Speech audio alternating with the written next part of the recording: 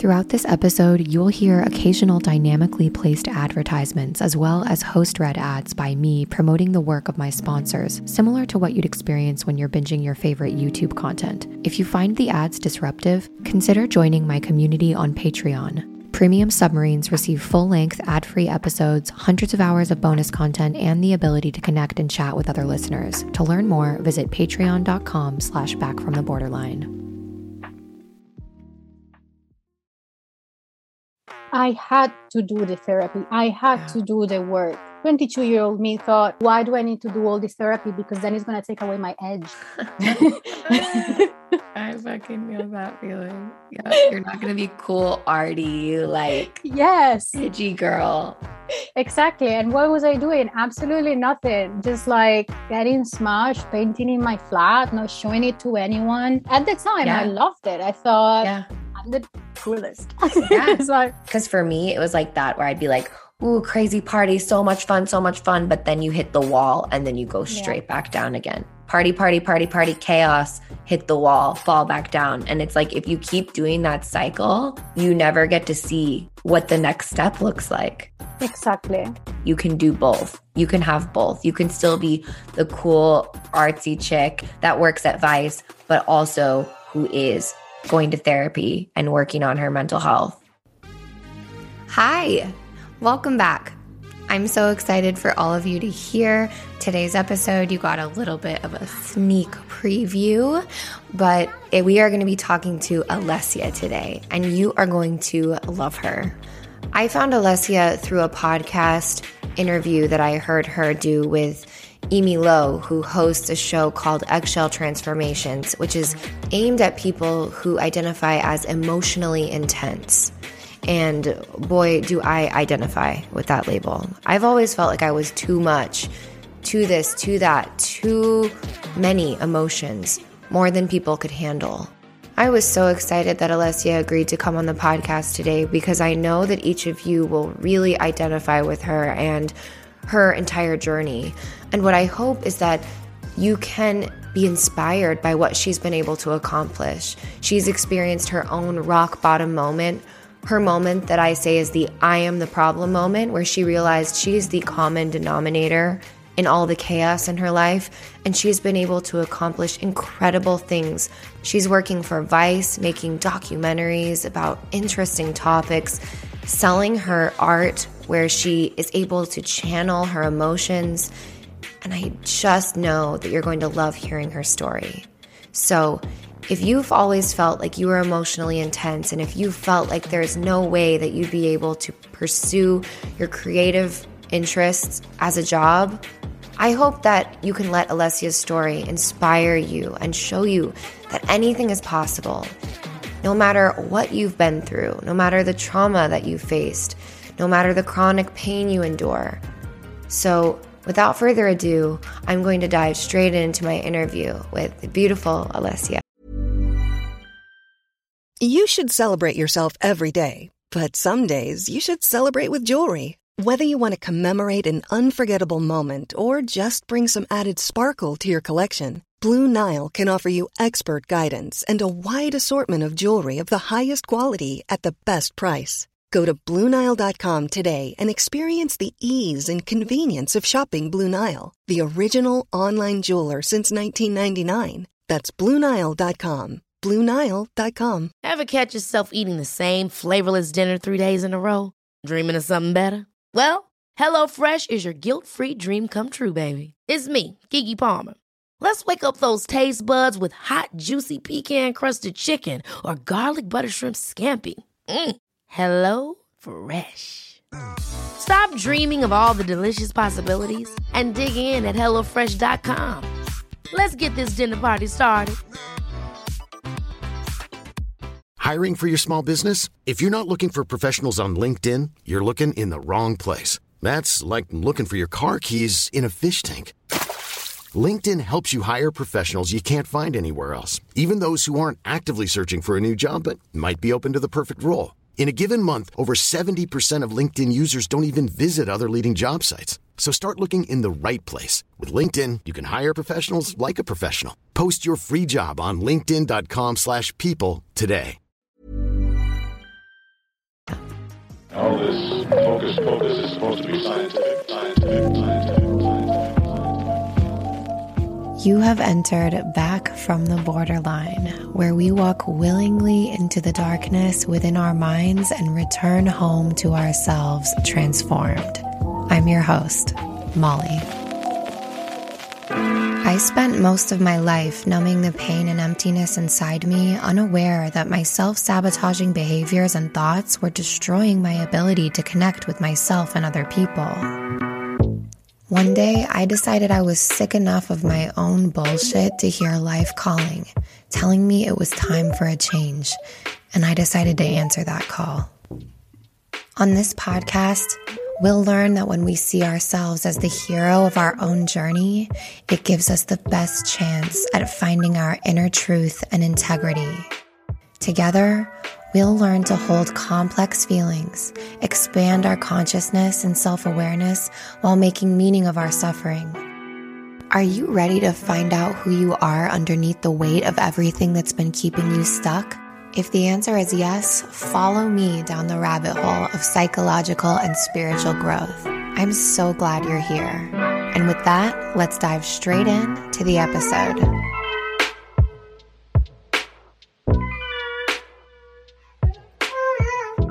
All right, everyone, welcome back to the podcast. I am sitting here with Alessia, but I would much rather have her tell you a little bit about herself before we dive in. So Alessia, maybe just introduce yourself to my listeners and tell them a bit about why you're here. Thank you so much for having me. I'm Alessia, and I'm an Italian-Colombian artist and documentary filmmaker.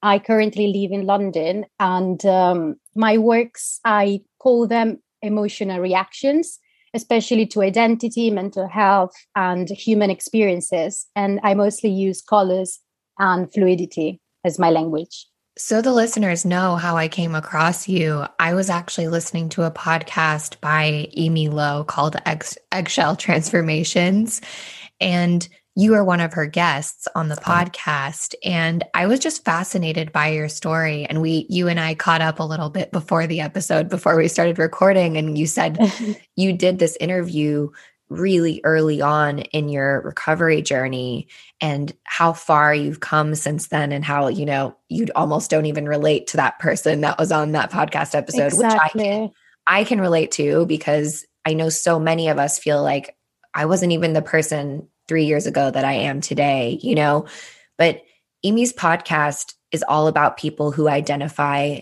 as emotionally intense. And I loved that, because I feel like sometimes, when we lead with like a diagnosis, it's so easy to put ourselves in a box. But I love that Amy's podcast just talks about emotional intensity.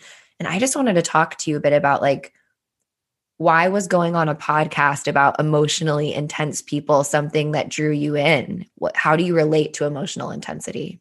Well, I mean, first of all, my name is Intense Art, and everyone has always called me intense since I'm a kid. I've always been the intense kid. Even my parents will call me like that.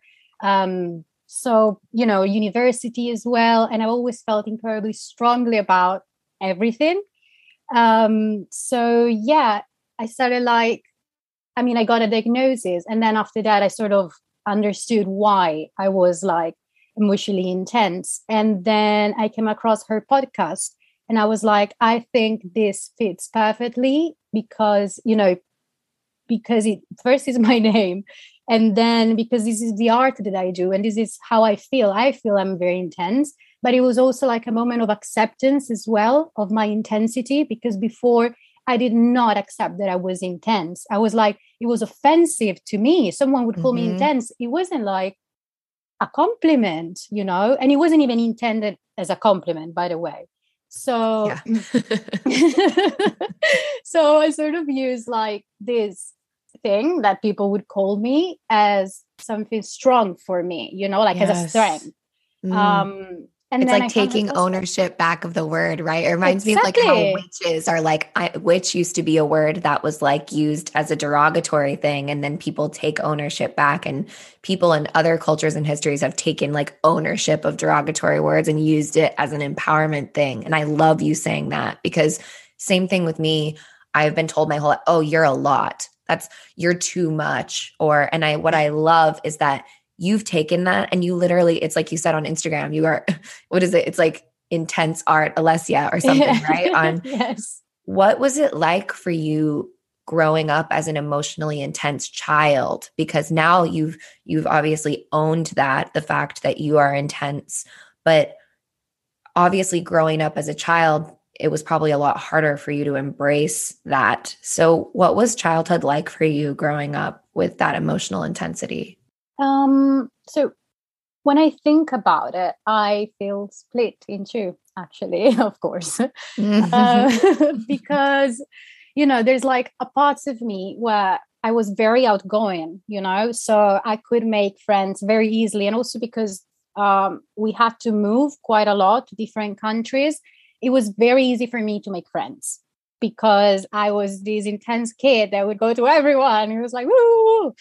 But then at home, I had a very complicated situation. So I'd be like, the intensity, it wasn't towards like positive things, it was like dark. It would be like very, very dark for me. So I would have these moments outside of intense positive emotions, let's say, and then at home, darkness. So I really struggled with it, because then there was this point where it was like, who am I?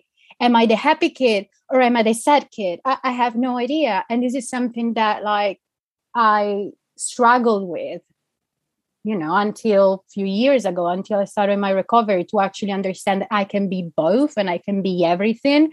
And I didn't have to like just be one, just choose which of the two I had to be, basically.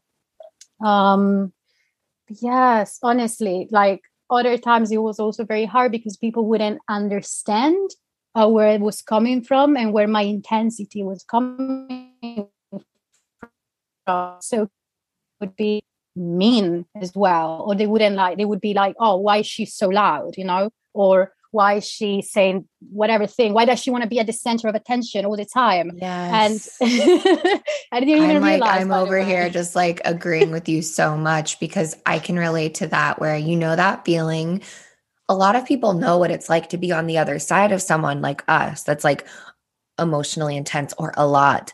But what I don't think is talked about is how it feels to be someone that's emotionally intense, because while on the outside it might look like, oh, we want all of this attention, it's actually like a really, I don't know if you can relate to this, but I struggled with oversharing a lot when I was like, always. I'm only now in the last couple of years am I like getting a handle on that, but I always felt like I had to overshare, whether that was like about my personal and about intimate things, right? Like even like my sexual activities, like I would make like a joke of myself and really overshare.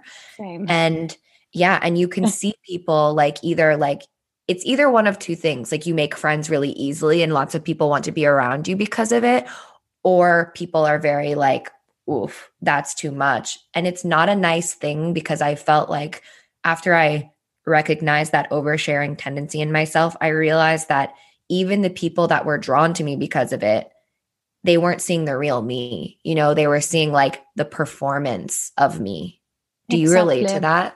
Yeah, absolutely, 100%. And the first thing that came to to my mind now is, especially I think I was like between 19 and 20, and I had met like this new group of friends, and it was like everyone was, I oversharing and always being partying and being very loud and doing all those sort of things. So they were like drawn to me, and I was drawn to them as well because I was feeding off them. And then what happened was, the oversharing became sort of like constant.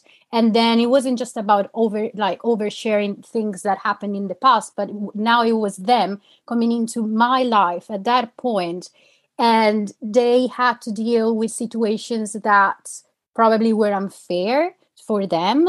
And these situations were also unfair for me now that I look at it. And of course, this group of friends fell through. I don't speak to these people anymore, you know? And they just dropped me like that, by the way. I have so many like groups of people that I was really, really close with at different phases in my life that are just like no longer there at all. So I can relate to that. Same, exactly. Literally like that. So, and you know what? It's like, I feel that I've been going so fast in my life that I never stopped to actually think about all the people that, I'm not sure how to say this in English, but like dropped me somehow. You know what I mean? Like, I know exactly how you feel, where it's like you kind of just like ghosted them or like just, or it's almost like, I'm trying to also like put it into words as well. English is my first language and I can barely put it into words. I feel like it's almost like when you have this group of friends, you're so close to them. And then it's like almost a sudden realization where you're like, oh my God, I don't like any of you. Like I've attracted all of you based upon like this false persona that I've created. And now I'm not that. And you have to like, you get this like, get it out. I call it like the ick. It's like with guys too, you know, where it's like, you're so close to a guy or you are so close to a girlfriend or whatever. And you're just like, and then you're like, you get the ick and you're like, nope, you are not me anymore. This isn't me. I got to get rid of it. I got to move jobs, move towns. The ick. Literally. Yes. There you go. That's your new word. Yeah, definitely. You know, and the thing is, like, it also happened the other way around. Of course, like people would get absolutely tired of me and just ghost like completely. And I'd be like, and I'd be like, why? And just like spiral down. And then, then accepting years. How later. Ironic is it too that like, I mean, I'm speaking for myself, but maybe you can relate where I would drop people really quickly and kind of like excuse it away in my own mind, you know, like, but then when someone would drop me, oh my fucking God, it would be like the world is crashing down. I would feel like because, and here's what I think it is, right? It all comes down to identity. When we're so wrapped up in someone, they are our current identity. And then if they rip that away before we're ready, you know what I mean? It's like, oh my God, you've taken my identity. Whereas when we're done with a group of friends, we're like, oop, my identity is no longer wrapped up in you anymore. I'm on creating a new one. And so it's like, it's fine, but don't do it before we're ready. Literally. Yes. Like you've described it. That is it. Yes. Been through that. Yeah. My question for you is like, because that is exactly me. That's exactly what happened to me. For the record, are you comfortable sharing how old you are with the audience? Yes. Of course. I'm 27. 27. Okay. So I'm 32. So it's like, you're in the same kind of like years, but it's interesting, especially for perspective. I always forget to ask people how old they are because I have like really young people listening to this podcast too sometimes. And they are just saying like, will it ever get better? Like, you know what I mean? And I don't know if you can relate, but for me, my late teens to like early 20s was just the height of it for me. Like it was mental because I no longer was in school. I was like, I had to not only deal with all my emotions, but like partners and jobs and where do I want to live? And I was just like, it was just pure chaos. I don't know what were those years like for you? Yes, it was absolute chaos. But the thing that happened was, so I think in Italy, we have a few years more of high school. I think I finished that I was 19. Oh, okay. And yes. And basically, when I was in high school, I was like, I would cover, I had like an eating disorder and it was like, a lot of depression and mood swings and all of that. And what happened was I sort of tried to find therapy in concerts and music and all that sort of fandom word. So I blocked most of my things out by going to concerts constantly, queuing up, meeting singers and doing all that sort of stuff. And then, and of course, I was doing my therapy for my eating disorders and looking after myself in that way. But it was more like an afterthought, My first thought was, I need to get to this concert. I need to, see Miley Cyrus or whatever, Lady Gaga, whatever it was. Mm-hmm. And that was to me like the biggest therapy. And then at 19, I moved to London. And for some reason, I can't figure it out why, because everyone comes to London to sing. I stopped that. And I started like partying hard. And that's where it peaked. It peaked. Absolutely. London was my ultimate party times too. So I can relate so intensely.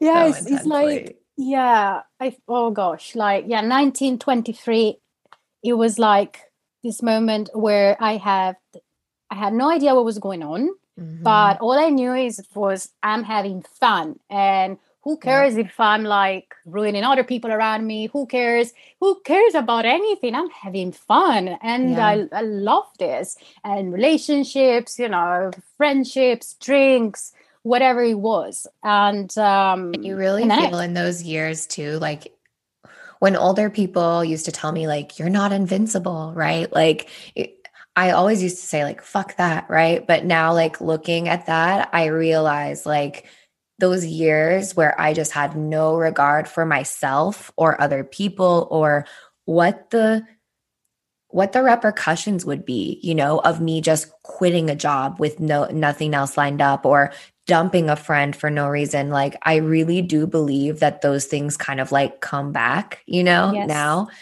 And I really think that that's when I hit my own personal rock bottom, right? Where I was just like, okay, I always say it on so many episodes of the podcast where it's like the I'm the problem moment, right? Yes. Where it's like everyone else is the problem. And that's how I lived my life. Like, oh, fuck my toxic ex. Fuck that friend who fucked me over. Fuck my boss. Fuck this city. Fuck this. Fuck that. Fuck this. Right?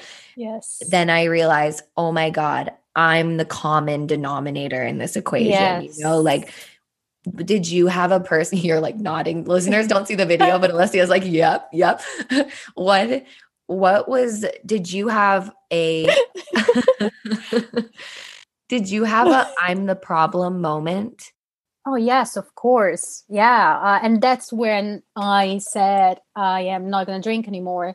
I am going to do proper therapy, like big time therapy, hardcore therapy. Yes. And I am going to go to the appointments and I will do everything in my power to get better. But it was a horrible moment, it wasn't like it was a horrible moment realizing that I was the problem. Do you remember what was going on in your life at that time, or any particular thing that happened that you were like, because for me, I was dating this actor in LA and I was convinced to myself that I was like, okay, I got the actor boyfriend. I'm going to live in this fancy house. And then like all of a sudden he dumped me out of nowhere, probably because I was acting like a hot mess, right? Like no surprise. And then I just like, it wasn't just that, my grandfather had taken his own life and like it was a horrible circumstances around it, but I can identify it down to that guy breaking up with me, right? That I was like huge spiral, suicidal thoughts, like, and then I just was like, something's got to happen. So what is there like, can you go take yourself back to that time where you were like, okay, I'm the problem? What did your life look like at that point? Whoa, okay. It was a mess. Yeah. In terms of like, it's like, I don't think many people from outside could see what situation I was in. Yeah. Because it was like, I just graduated with a first class honor from like one of the best art universities, from the outside. And it seemed like everything was going fine, going on holidays and whatever. But then there was like this moment where I had a chronic pain, and basically no one could understand what it was. I saw doctors everywhere, through the NHS, privately. I went to Italy, I went to Spain, and no one could understand why I had this pain. They were giving me they did very invasive checks, and then, trying to give me antibiotics, which of course then gave me stomachache because I didn't need any antibiotic. And it was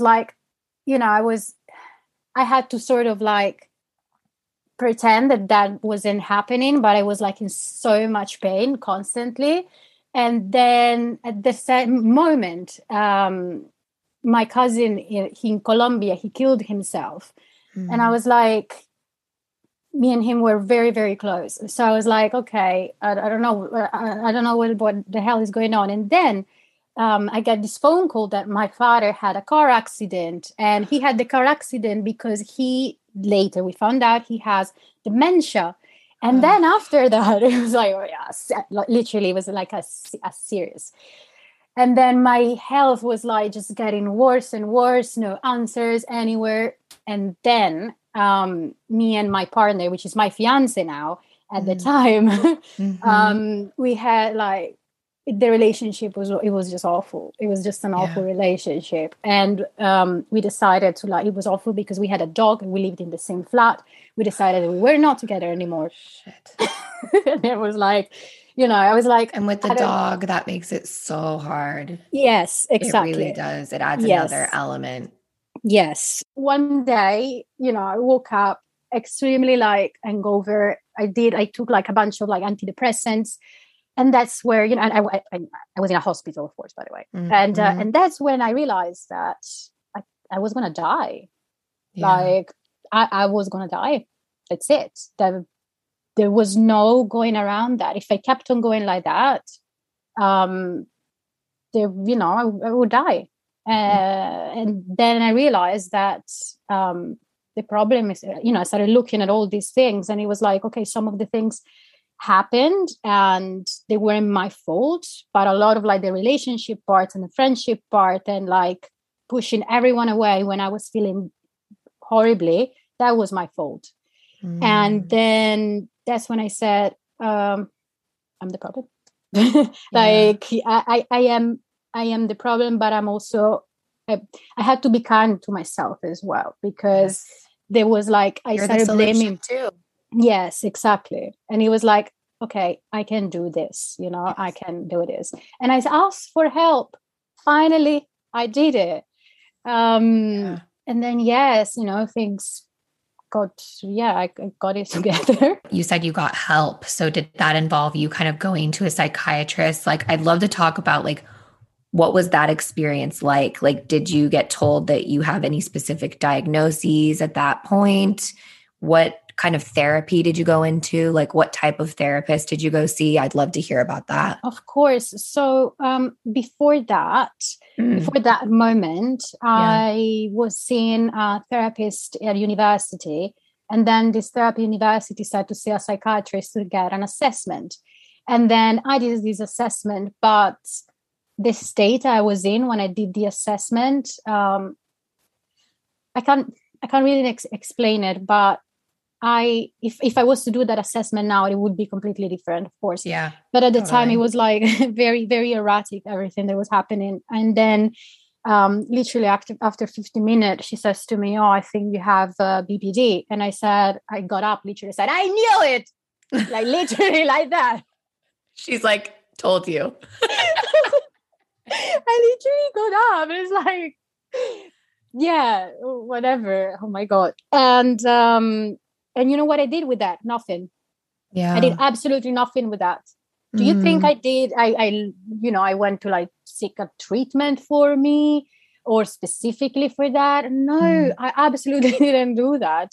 And instead I went to my GP, the doctor, and then it was I was largely ignored.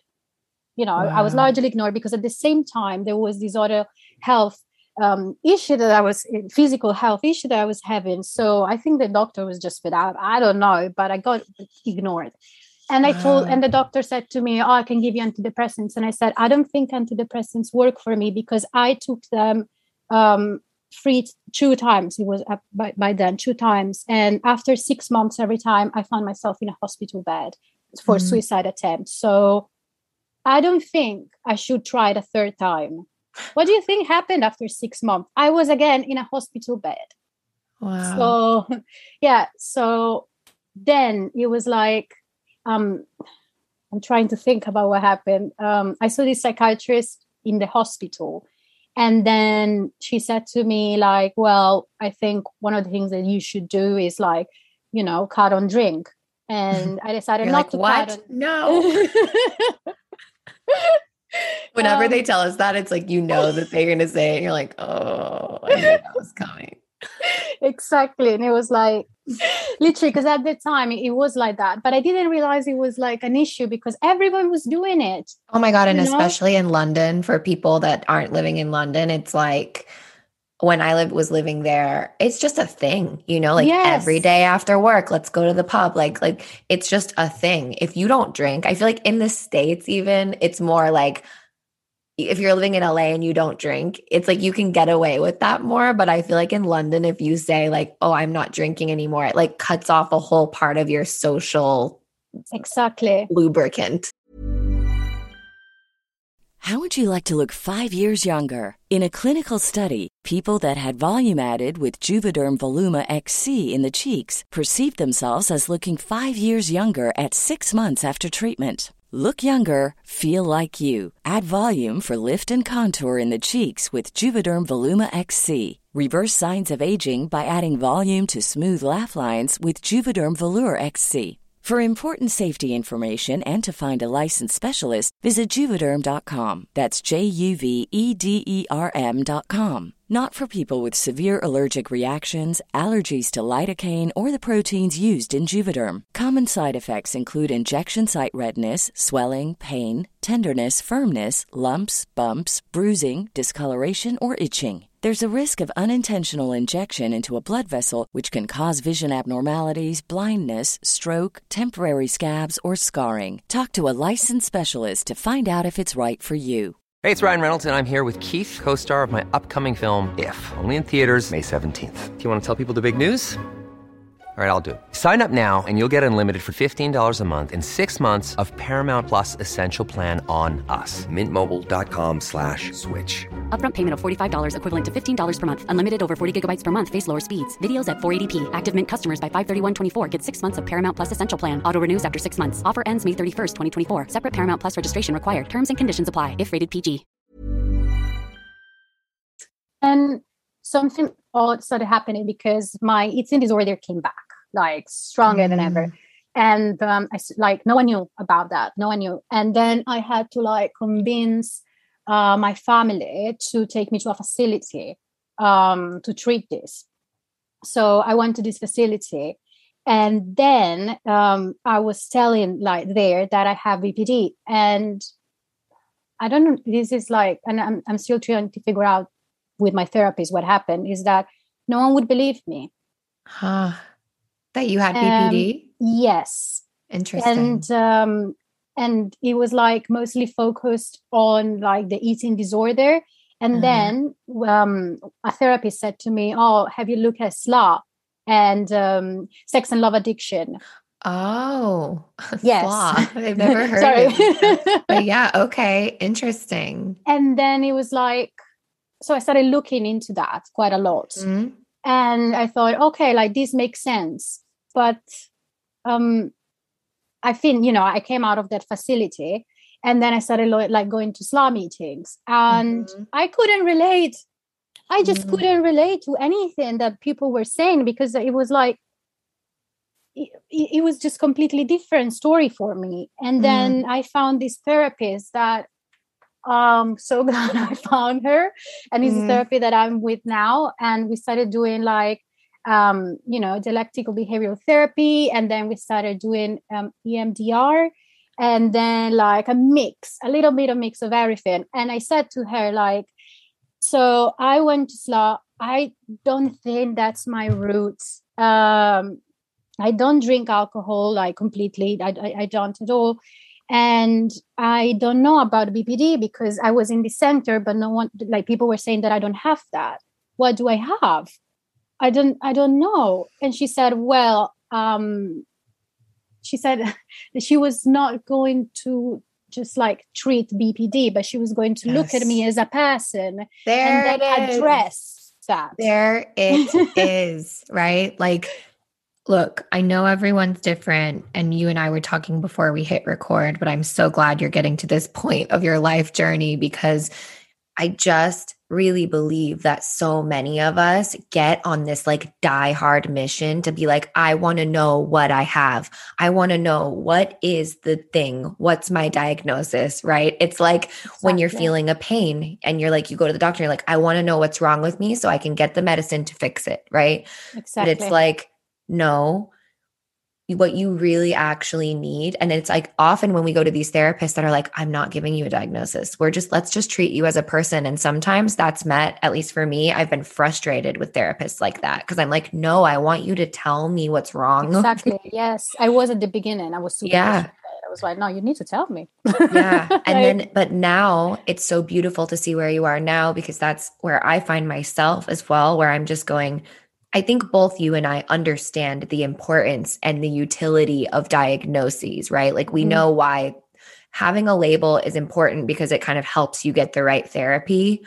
Yes. But there comes a time too where it's like dialectics, right? Like you can't just be all one thing. Like I am BPD, for example. So I'm going to go all in BPD, because when you're someone that is a complex person with complex trauma and complex emotions, sometimes EMDR will work for you. Sometimes, psychodynamic therapy will work for you. I'd love to talk with you about EMDR in particular, because I have heard so many amazing things about EMDR. I've wanted to try it myself. I have a girl who I interviewed on the podcast, Kim, who is like super into EMDR too. So can you tell us what it is? It stands for eye movement desensitization and reprocessing. That's what it stands for, right? So can you, what did your therapist explain to you about EMDR, and why did she say it would work for you? So actually, I had a session this week. So she broke it down for me once again. And basically she said that it would actually work for me because of the complex trauma that I have. And I said to her, okay, you know what, let's just like do it. And let's start it again, because it did work. We did it for a few months and it was working. And then for some reason, I just stopped, because I was having like a lot of anxiety about like work and life and like where I wanted to go. So we started doing a little bit more coaching. And now actually we started doing this again. And I know it worked when we were doing it, because there were many things that once would trigger me. Now they don't trigger me as much, or they don't I don't have the extreme crying reaction to a certain painful memory, or even because it's not just about memories, it's also like about things that remind me of, but I don't know what that thing is. Yes. So it's like emotional flashbacks, right? Yes, exactly. Where it's just like all of a sudden you don't feel okay, right? Where it's like you're kind of like overwhelmed, and if someone asks you what's wrong, you're just like, I don't know. I'm just not fucking okay. Exactly. Literally. And that, it went down quite a lot, actually. Yeah. It went down a lot because, for example, when we had the first lockdown, it was a bit hard because it was like, I'm alone. I had my partner, of course, but it was like, I don't go out, and my job is like a filmmaker, requires to be out quite a lot. And all of a sudden I didn't have that anymore.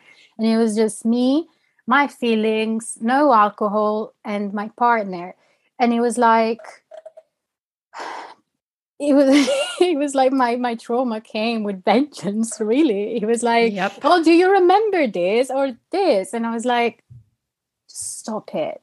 And then I would start crying suddenly. It was like sudden, and I didn't realize what was happening. So I told my therapist, like, I'm having these thoughts. or that like I feel like I can't stop crying, but I don't know why. I can't understand it. And then we started doing EMDR, and we stopped because that hasn't happened in a long time. Or if it happens that I have a crisis, I know exactly what it is now. Mm-hmm. And I never thought it would happen. Or when I don't say it, for example, if my partner is there supporting me and he's asking, what is it? Sometimes I just don't say it because I don't want to say it out loud. However, I know it. And this is completely different from before I started doing it, because before I had no idea what it was. Yeah. Just like crying. That's it. I don't know why. So, now that I think about it, thank you for asking me that. Yeah, of course. Thank you. Yeah. Do you now, for example, if you kind of like feel that coming on, like when you just kind of get emotional for no reason, right? Of course there's a reason, but you can't like pinpoint the reason. What are some things you do now to like soothe yourself and like process through that? Oh, painting. Yeah. So like painting is the biggest thing that I do, to be honest. And it's like what has helped me the most. And most of my art practice is because of that, was born because of that, Wow. So, and also what first inspired you to want to paint? Like, what did that feel like? Like, do you remember? I'm sure that's a moment you remember very clearly. There's many moments actually. So it's like, because my mom used to paint, so that was a way to be very close to her. And then there was this moment when I was, I think I was 8, something like that. And I started, because I felt emotion so strongly, the emotion would come with colors sometimes. And then I had this diary where I started writing how like this emotion felt. And then this emotion was like color. And I had like this whole diary with all these like, colors and emotions. Kids are so intuitive. That's all I'm saying, right? Because I just read in a recovery journal the other day of like one of the ways that they ask adults to like help themselves is to say, label your emotion. If it were a color, what color would it be? If you know what I mean? If it were a person, what would it look like? And the fact that you were a little kid, right? And you just naturally did that. It just goes to show how beautiful children are and how pure they are. And they know how to heal themselves, like without anyone else telling them how, before the world like fucks it all up, right? How beautiful that you could do that as a kid. Yes. Now that I think about it, definitely. And it's something that is like, I always had. And then when I was a teenager, I sort of like started painting a little bit more as well, always like using this thing of colors and movements and describing people as colors, literally. So I have friends, I would have friends that would be like, oh, can you like, tell me about me and the colors that you feel that I am. And then I started painting them like that. And then that's so cool. Thank you. And then, I started like sort of reading a little bit more about it.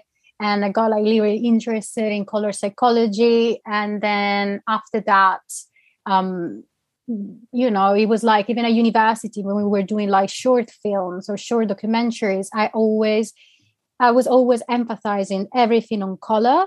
And then there was like a lot of poetry is like that as well. A lot of songs always talk about colors.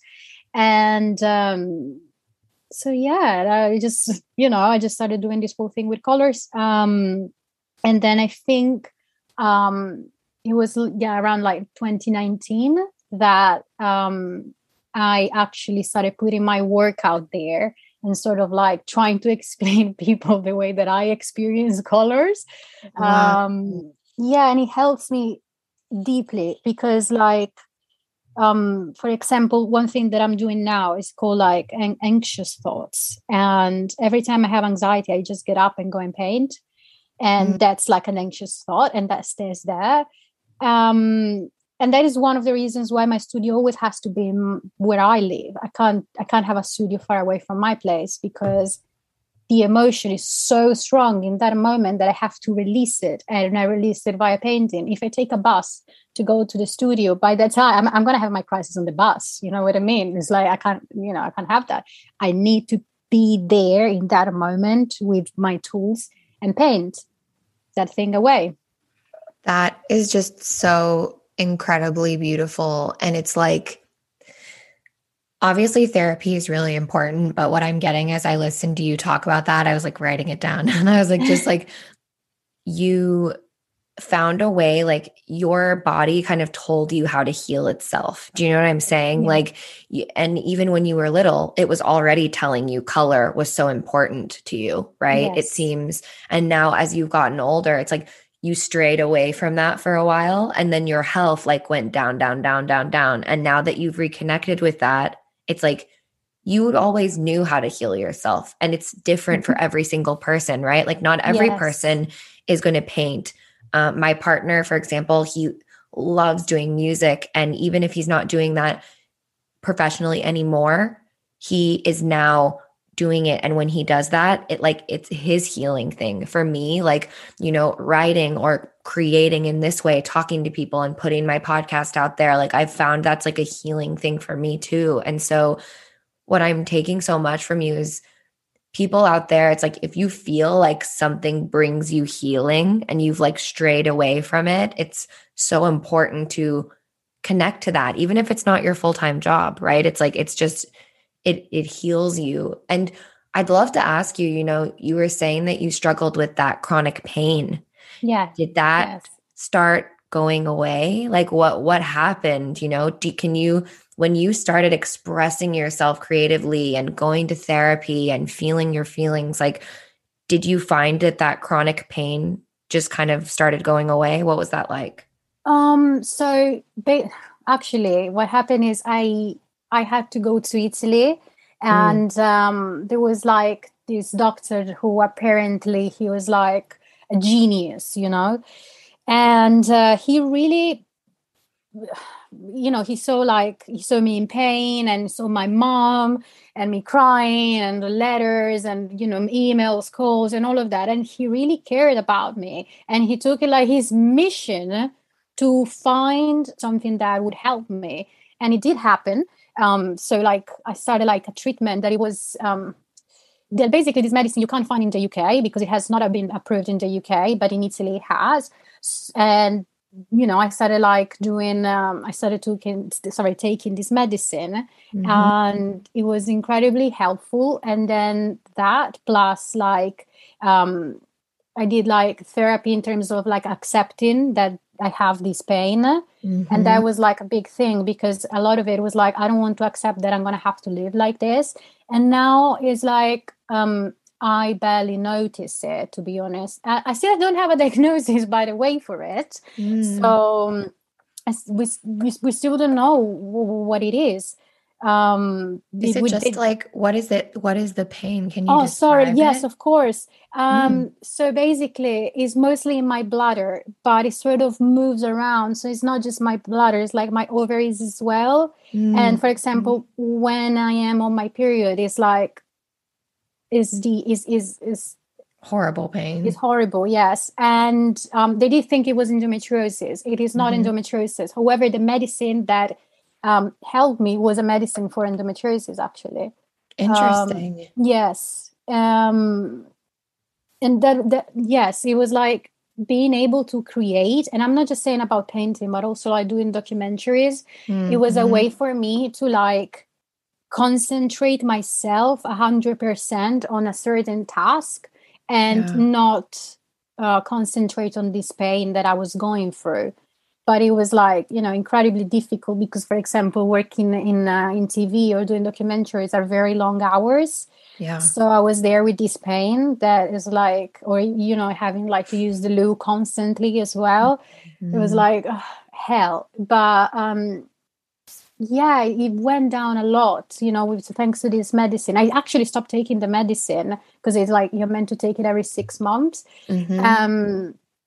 I don't have this anymore. It flares up when I'm on my period, but the rest of the time it's not. So So it's pretty manageable in between. Yes. Yeah. Now it is, but I never thought it would be manageable, to be honest. I never thought it would.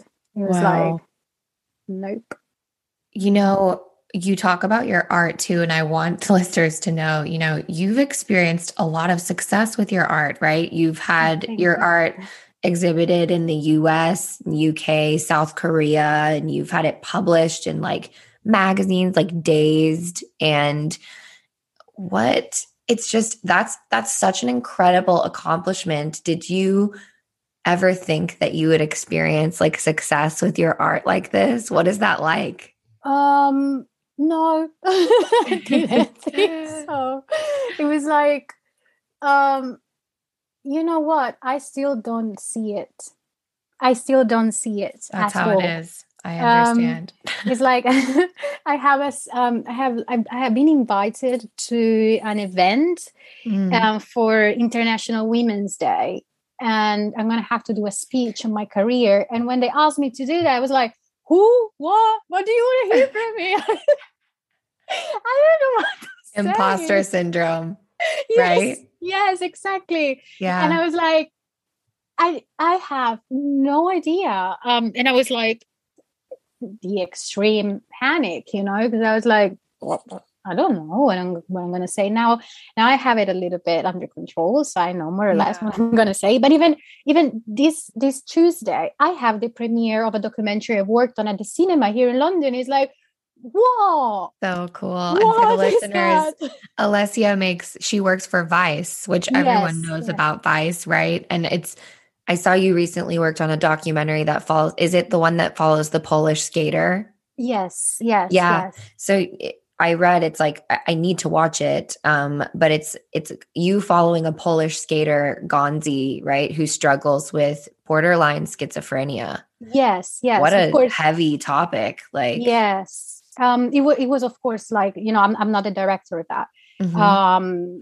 And it was, you know, because I'm a freelance. So when I was asked to work at Vice, to me, it was a dream, because I can only imagine. I was literally, you know, before leaving, because I came to London to do journalism, and then I did film and TV. And before leaving Italy, I just have these images of me being in bed on my phone, just watching all the Vice documentaries and thinking, I want to go there and do this. I want to go there and do this.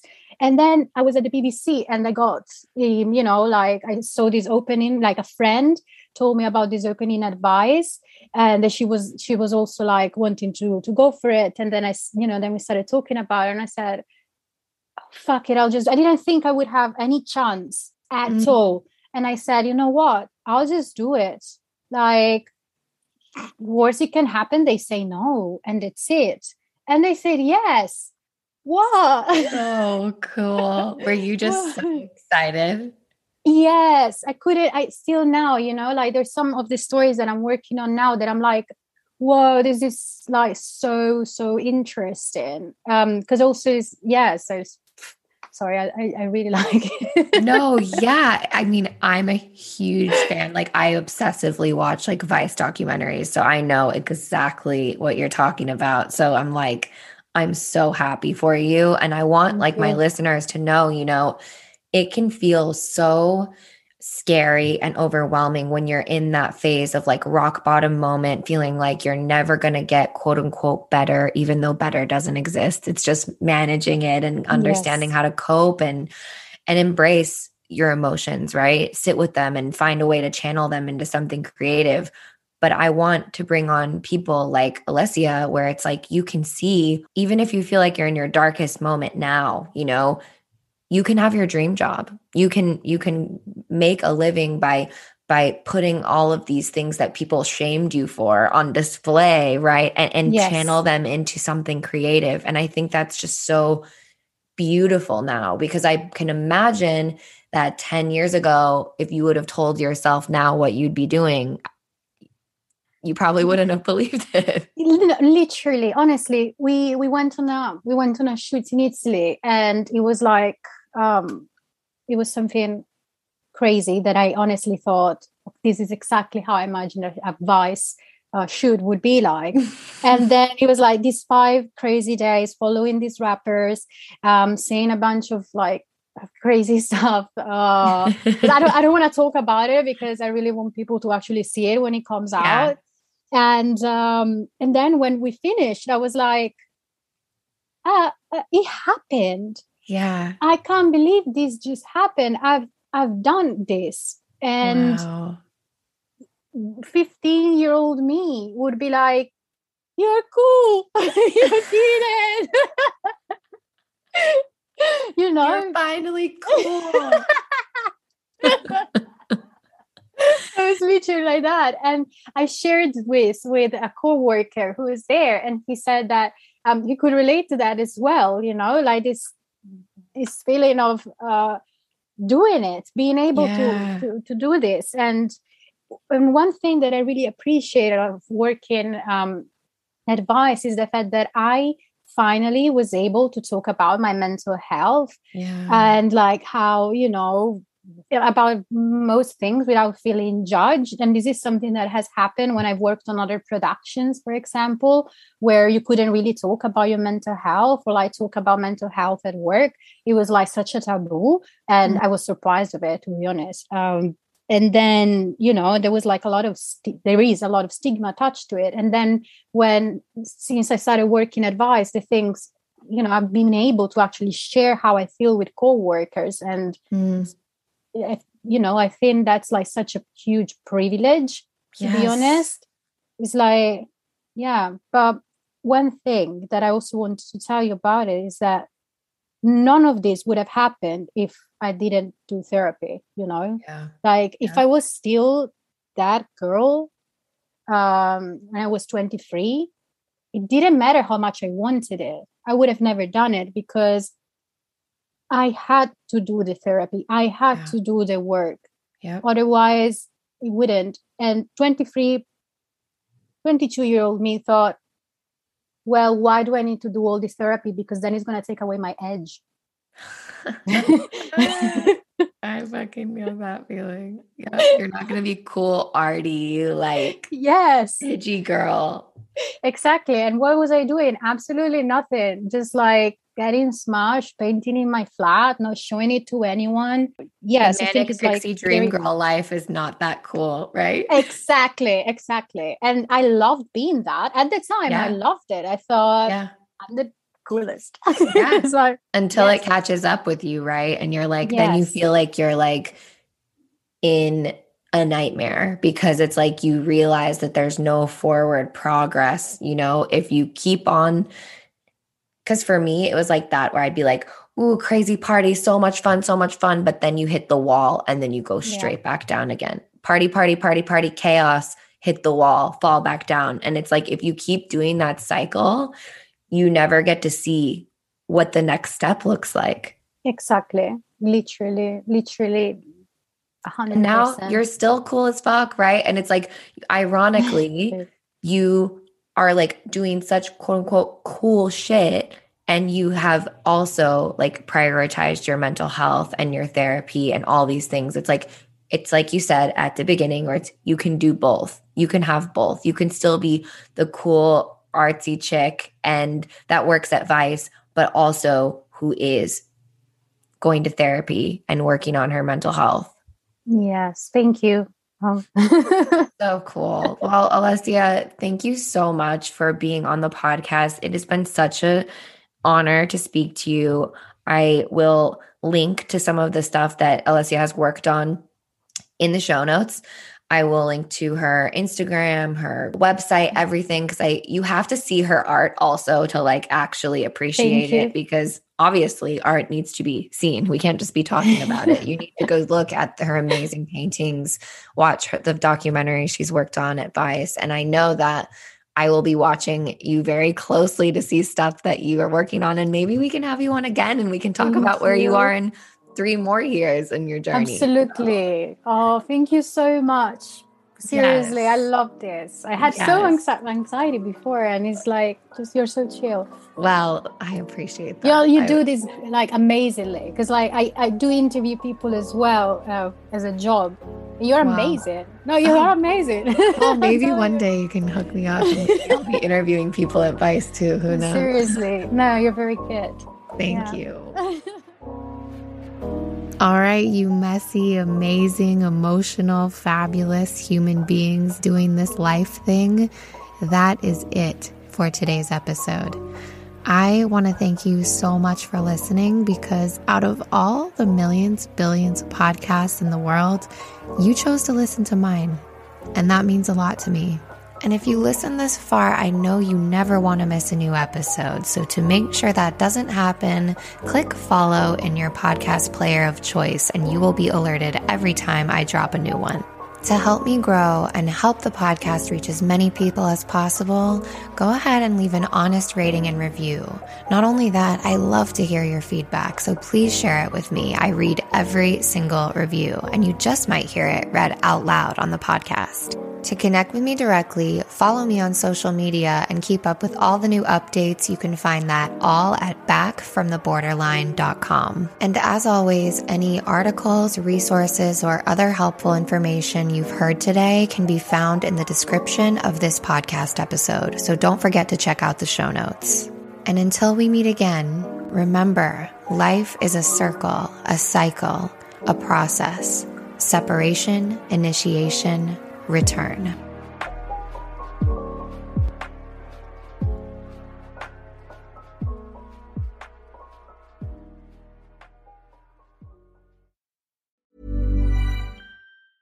Planning for your next trip? Elevate your travel style with Quince. Quince has all the jet-setting essentials you'll want for your next getaway, like European linen, premium luggage options, buttery soft Italian leather bags, and so much more. And is all priced at 50 to 80% less than similar brands. Plus, Quince only works with factories that use safe and ethical manufacturing practices. Pack your bags with high-quality essentials you'll be wearing for vacations to come with Quince. Go to quince.com/pack for free shipping and 365-day returns. Hold up. What was that? Boring. No flavor. That was as bad as those leftovers you ate all week. Keke Palmer here, and it's time to say hello to something fresh and guilt-free. HelloFresh. Jazz up dinner with pecan-crusted chicken or garlic butter shrimp scampi. Now that's music to my mouth. HelloFresh. Let's get this dinner party started. Discover all the delicious possibilities at HelloFresh.com. Planning for your next trip?